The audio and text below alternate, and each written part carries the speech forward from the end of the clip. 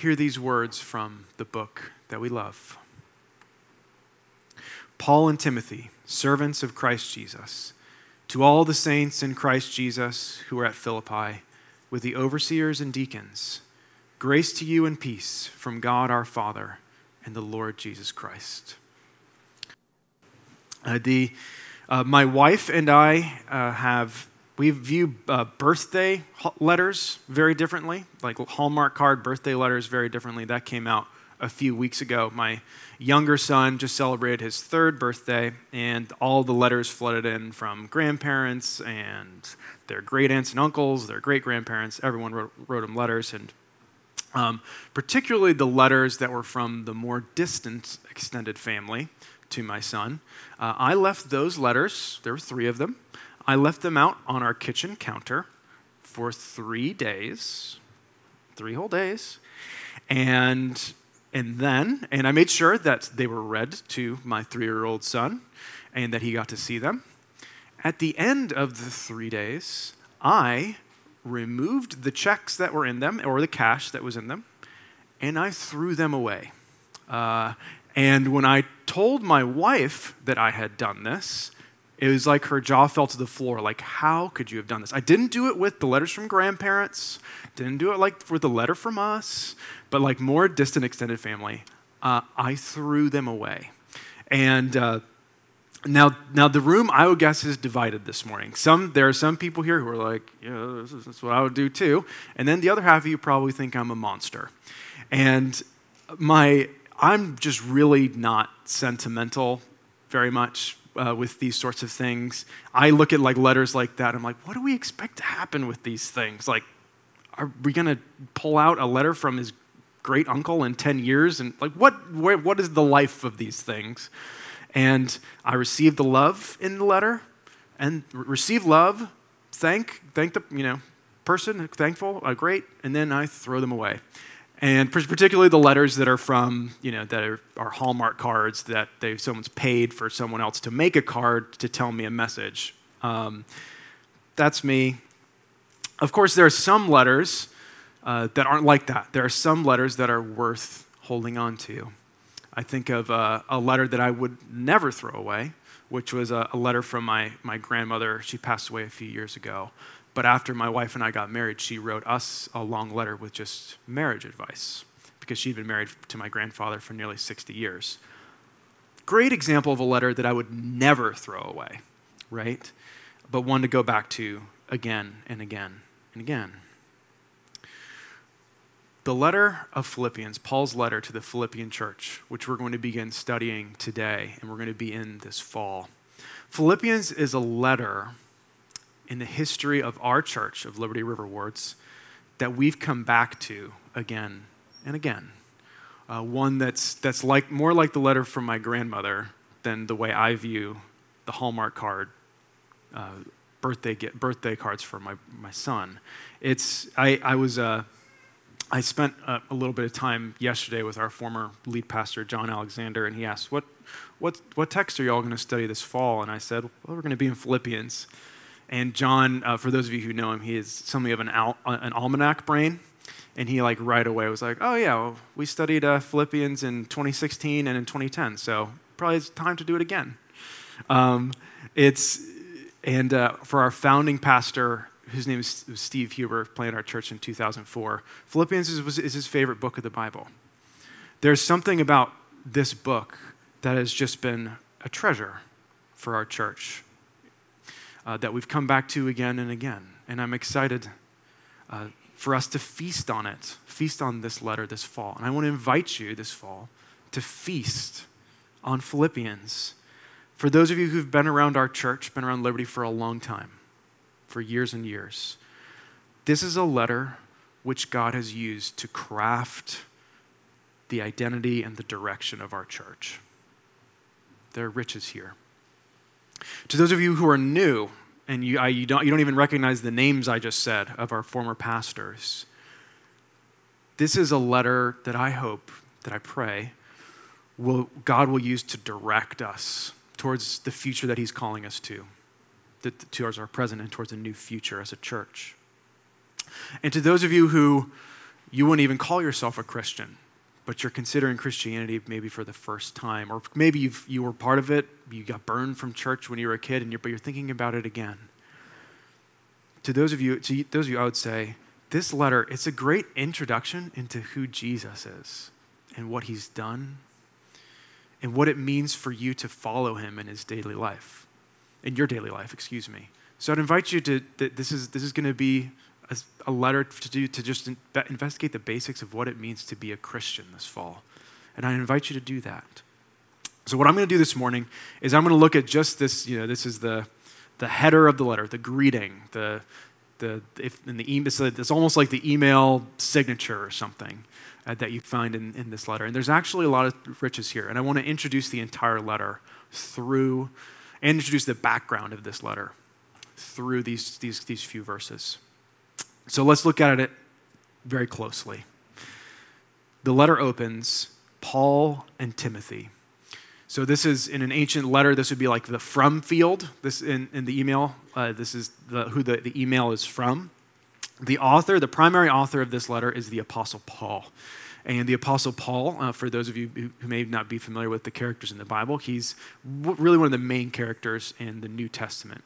He was a man who was, when he was a young man, he was persecuting the church, trying to have killed the early Christians in Jerusalem. And on the road to Damascus, he had a dramatic conversion experience where the Lord Jesus appeared to him in a vision and said, Saul, he also went by the name Saul, Saul, Saul, why are you persecuting me? And his life was dramatically turned around. And he ended up investing his life in planting churches across the Eastern Mediterranean, one of which is the church in Philippi. That's our author. Paul's friend and disciple Timothy was helping him in some way with this letter, was definitely with him at the time when he wrote this letter. Timothy could have been serving as a secretary, could have been helping him craft the letter. Timothy was near and dear to the Philippian church, as we'll see as we go on. One key thing to keep in mind with this letter is that Paul is writing this letter while he's in prison. And if you read through the book of Acts in the New Testament, you can see the full story of how Paul he's arrested and he slowly makes his way, is taken to Rome. This letter is likely written in the early 60s AD in Rome, a few years before Paul is martyred. And we know some hints that we have that it was written in Rome is he references the Praetorian Guard, which is kind of like the emperor's secret service, like the elite guard that was around the emperor. And Caesar's household is referenced. So that's, again, another reference to kind of like the White House. There's clues that this letter was written in Rome. So that's Paul and Timothy. It continues, servants of Christ Jesus. Servants, and if you have like some translations of your Bible, if you're looking at this, there may be a footnote that says that it doesn't just mean servants. Servants is actually a gentle translation of this word. Probably a truer translation is slaves. They introduce themselves as slaves of Christ Jesus. And this introduction is really significant. It foreshadows a major theme that we'll see in this letter, which is Paul inviting the Philippian church to lay down their self-interest for the sake of others, because that's what Jesus did for us. I'm going to read to you. I'm going to read to you the passage that's really like at the beating heart of this letter of Philippians, and you'll see what I mean. Paul writes this in chapter 2. He says, "Let each of you look not only to his own interest, but also to the interest of others. Have this mind among yourselves, which is yours in Christ Jesus, who, though he was in the form of God, did not count equality with God a thing to be grasped, but emptied himself by taking on the form of a servant, slave, being born in the likeness of men. And being found in human form, he humbled himself by becoming obedient to the point of death, even death on a cross. Therefore God has highly exalted him and bestowed on him the name that is above every other name, so that at the name of Jesus every knee should bow in heaven and on earth and under the earth, and every tongue confess that Jesus Christ is Lord, to the glory of the Father." Paul models this teaching, which he's going to get into in more depth later in the letter. He models this going low and trusting that God will bring someone high. He models that in this intro by calling himself a slave in Christ Jesus. He doesn't begin by flexing his apostolic authority. There are other letters in the New Testament that Paul wrote. Go read Galatians. He does do that sometimes. There are times when he needs to do that. But Paul doesn't, in the email signature that we're reading here, he doesn't list out his grad degrees. He doesn't list out his certifications. He doesn't list out all the ways that he's an expert in this field. He says, no. What qualifies Paul to write this letter? It's that he's a slave of Christ Jesus. I once had a friend who, as he read the Bible, he always initially would read Paul's letters as angry, in an angry tone. Because Paul, if you read through the New Testament, he's a pretty intense guy. He's a guy who people would either kind of love him or hate him. He would always read Paul's letters as angry, but he began to read some, just trying to think about how he read it in a different tone. He tried to read Paul's letters as loving instead, and he felt like they opened up to him in a new way. This letter really fits that reading. Paul, and he begins in this meek way, this lowering himself way, because he loves the Philippian church so much. And we'll see that in this letter. He tells them things that almost make you uncomfortable reading. He tells the Philippians, he says, I hold you in my heart. He says that later in chapter 1. He says, I yearn for you with the affection of Christ Jesus. He says he wants to see them again. He calls them his joy and his crown. This is a letter written to a people whom he loves. Continuing on with the greeting. To all the saints in Christ Jesus who are at Philippi, with the overseers and the deacons. So in the email that we're going through, this is the to field. This is who it's addressed to. So it's to all the saints who in Christ Jesus who are in Philippi. Saints, many in some Christian traditions, the saints are they're held up as certain people who have really lived a holy life like Jesus and are kind of put in this elevated status of like an example for other people who follow Jesus to be like. And there's a lot of value in doing that, why these traditions do that. In this letter, though, saints is it's really just a plain meaning. It just means all the folks who have faith in Jesus, who are part of the church at Philippi. This is a letter. Who's the to field here? It's not just the special elite black belt Christians. It's a letter to everyone in this church, along with the leaders who are among them. And who's it particularly to? To the saints in Christ Jesus who are in Philippi. So let's talk about Philippi, the city, for a bit. It's a city in the ancient region of Macedonia, it's north of Greece, near the Aegean Sea, on the way towards modern-day Turkey. It was founded by a Macedonian king named, any guesses? Philip. Philip. I heard someone say it. So it's Philip founded the city of Philippi. Philip of Macedon, he was the father of Alexander the Great. Really created an empire, a small empire, which then his son made huge. I always kind of find this funny. I was at a gathering of different guys in the church or who are near the church on Friday night, and one table there were 3 guys named Jared at the table. So I just think, for whatever reason, our church, we just attract Jareds. It's almost like there would be a Jared, if one of the Jareds founded a town and named it Jaredsville. So Philippi Philip founds Philippi. The city's along a major highway called the Via Egnatia that goes from Greece all the way to modern-day Turkey. A key event in the history of Philippi, about 100 years before Paul wrote this letter, there was a major battle at Philippi. In the Roman civil wars, they raged for decades and decades as the Roman Republic became a Roman Empire. And there was a major battle there. And the emperor who ended up winning in these civil wars, he later settled his military veterans outside of, or in the town of Philippi, near where this battle had happened. So even though if you were to look at a map, or especially in the ancient world, this city is a bit far from Rome, it was a city that had many Roman citizens in it, or who were descended from Roman citizens, Roman veterans. It was a town with a lot of Roman pride.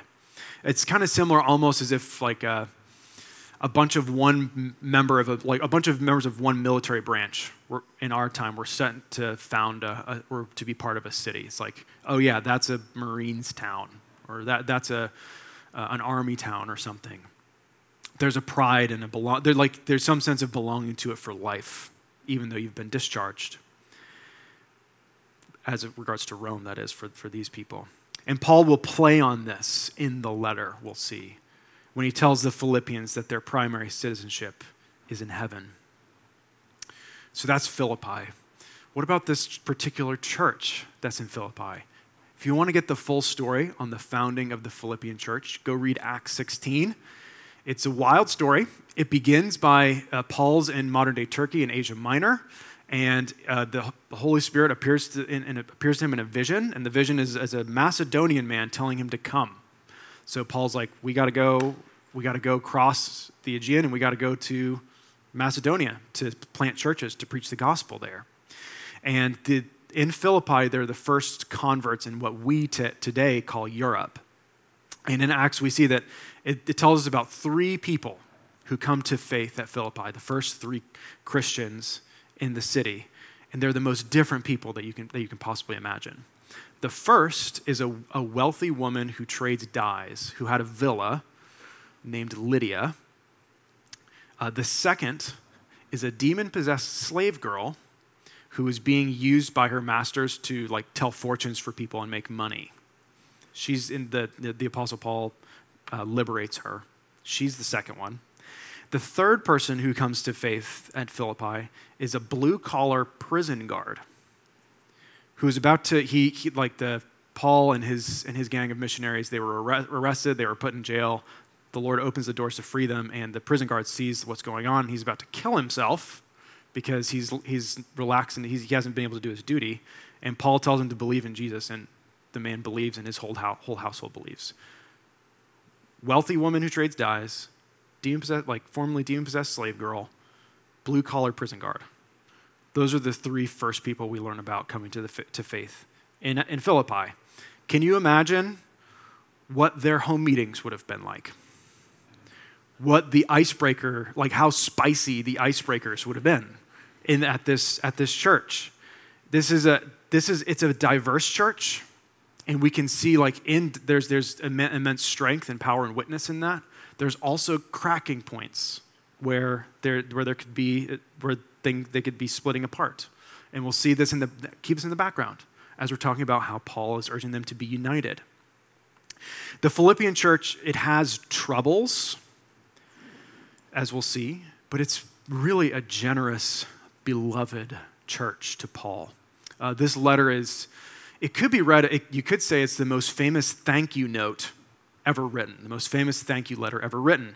The occasion for Paul writing this is that the Philippians found out that Paul was in prison, so they sent this man named Epaphroditus with a big monetary gift to help support Paul while he was in prison, because prison in the ancient world, it was BYO everything. You had to be supported by people outside.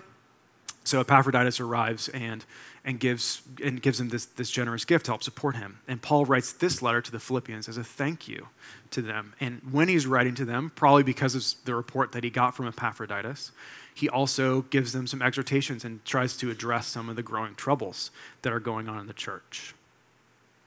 Paul also greets, as I note here, he greets the overseers and the deacons along with the whole church. And this shows that this was a church. There were elders in this church who were shepherding and overseeing it. There were deacons who were leading the church in service.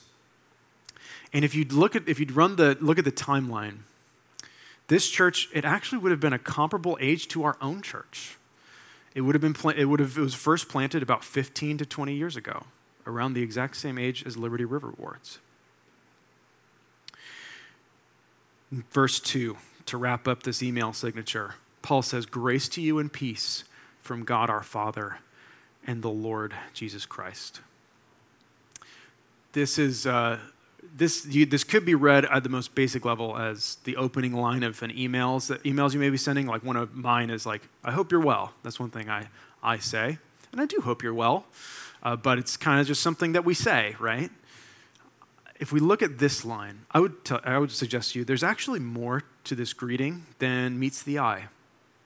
The central work of Paul's life in planting these churches was particularly, he was the advocate, the leader in the early church for bringing together both Jews and those who weren't Jews. In our New Testament, they're called Gentiles, just means the nations. These people who were supposed to be separate from each other. Paul's life work was bringing together Jews and non-Jews together through what had been done by Christ to worship God, love one another, and share the gospel. It was the bringing together of these two things.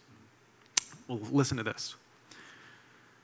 Grace to you, that was the standard greeting, the standard first line in an email in the Roman world, in the non-Jewish world. They would say grace to you to open letters. Peace is the standard greeting for the Jewish world, coming from the Hebrew word for shalom, which is a word that some people still use as a greeting. He takes both of them and uses them in his greeting to this church. Even in his greeting, thinking again of how wild of a mix of the people were in this Philippian church, Paul's modeling for the Philippians how in Jesus, those who were enemies, they're now forgiven and they're made into a new family. He brings them both together. They serve a new king and have a new citizenship. So that's the greeting, and I hope it foreshadows some of the themes we're going to see in this letter. I want to, as I open, I want to tell you, I want everybody to feast on Philippians this fall. Some books of the Bible are like a fine steak. I don't know about you, but if I get just a steak on my plate in front of me, I'm good. Like it's one thing on my plate. It's really deep. I can chew on it. I'm going to love it. I'm not a barbarian who wants it well done with ketchup or anything. Like just the steak by itself. Some books of the Bible are like that, where it's just one thing deeply examined. Philippians, to me, feels more like a plate with a rich mix of things. There's the meat, there's the vegetables, there's the carbs, and they all fit together.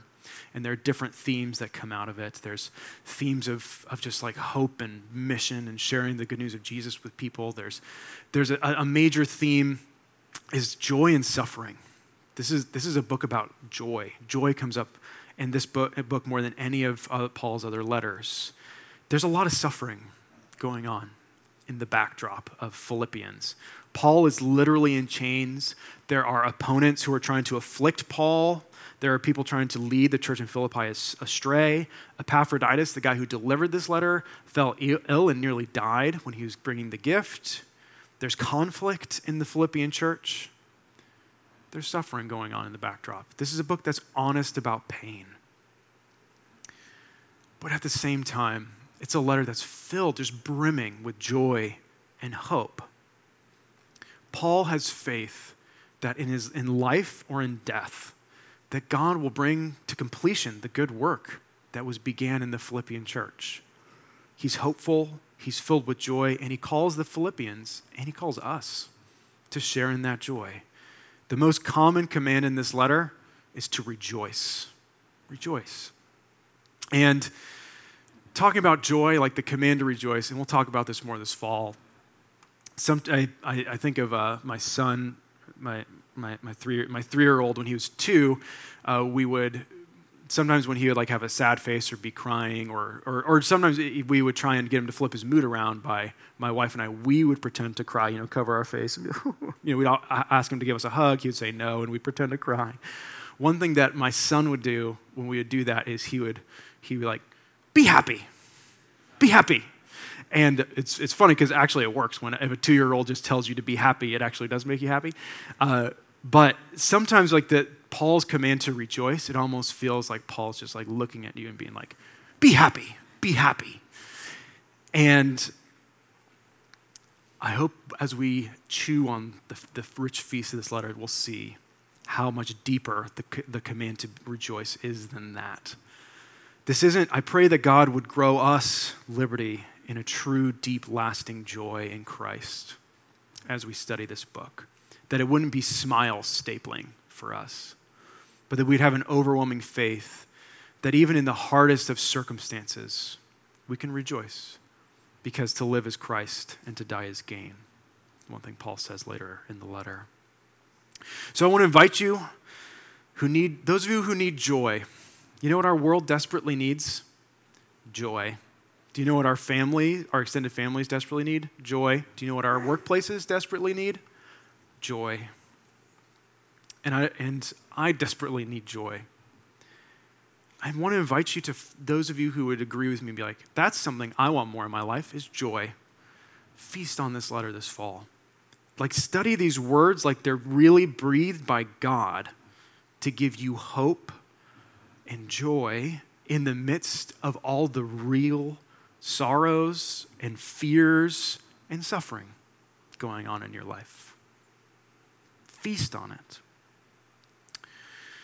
What's the main course in this feast? What's the meat on the plate as we look at all of Philippians? It's in the greeting. It's in these couple verses we just looked at. Who is the main character in the greeting we just read? Whose name is mentioned more than anyone else's? It's Christ Jesus. Not Paul, not Timothy, not even the saints in Philippi. Paul has huge faith in Christ in this letter. And that's the main subject of the letter to the Philippians. And I'll close by thinking about it this way. He ends with, this call to grace and peace, and there's so much in that. We learn about the grace of Christ and the peace of Christ in this letter. Grace being like God giving a gift to his people. Christ is the gift from God that we do not deserve. And this is in the passage that I already read from Philippians 2. He came to us as a gift. He took on the form of a servant and died, even on the cross, so that we could truly live. He gives us his righteousness, which is given to us through faith. There's the grace of Christ is in this letter. But also the peace of Christ, the horizontal, how we live with one another, is in this book. Because of Christ's grace, we're freed to walk humbly, to be united with one another, and to face anything, any circumstance, with peace and joy.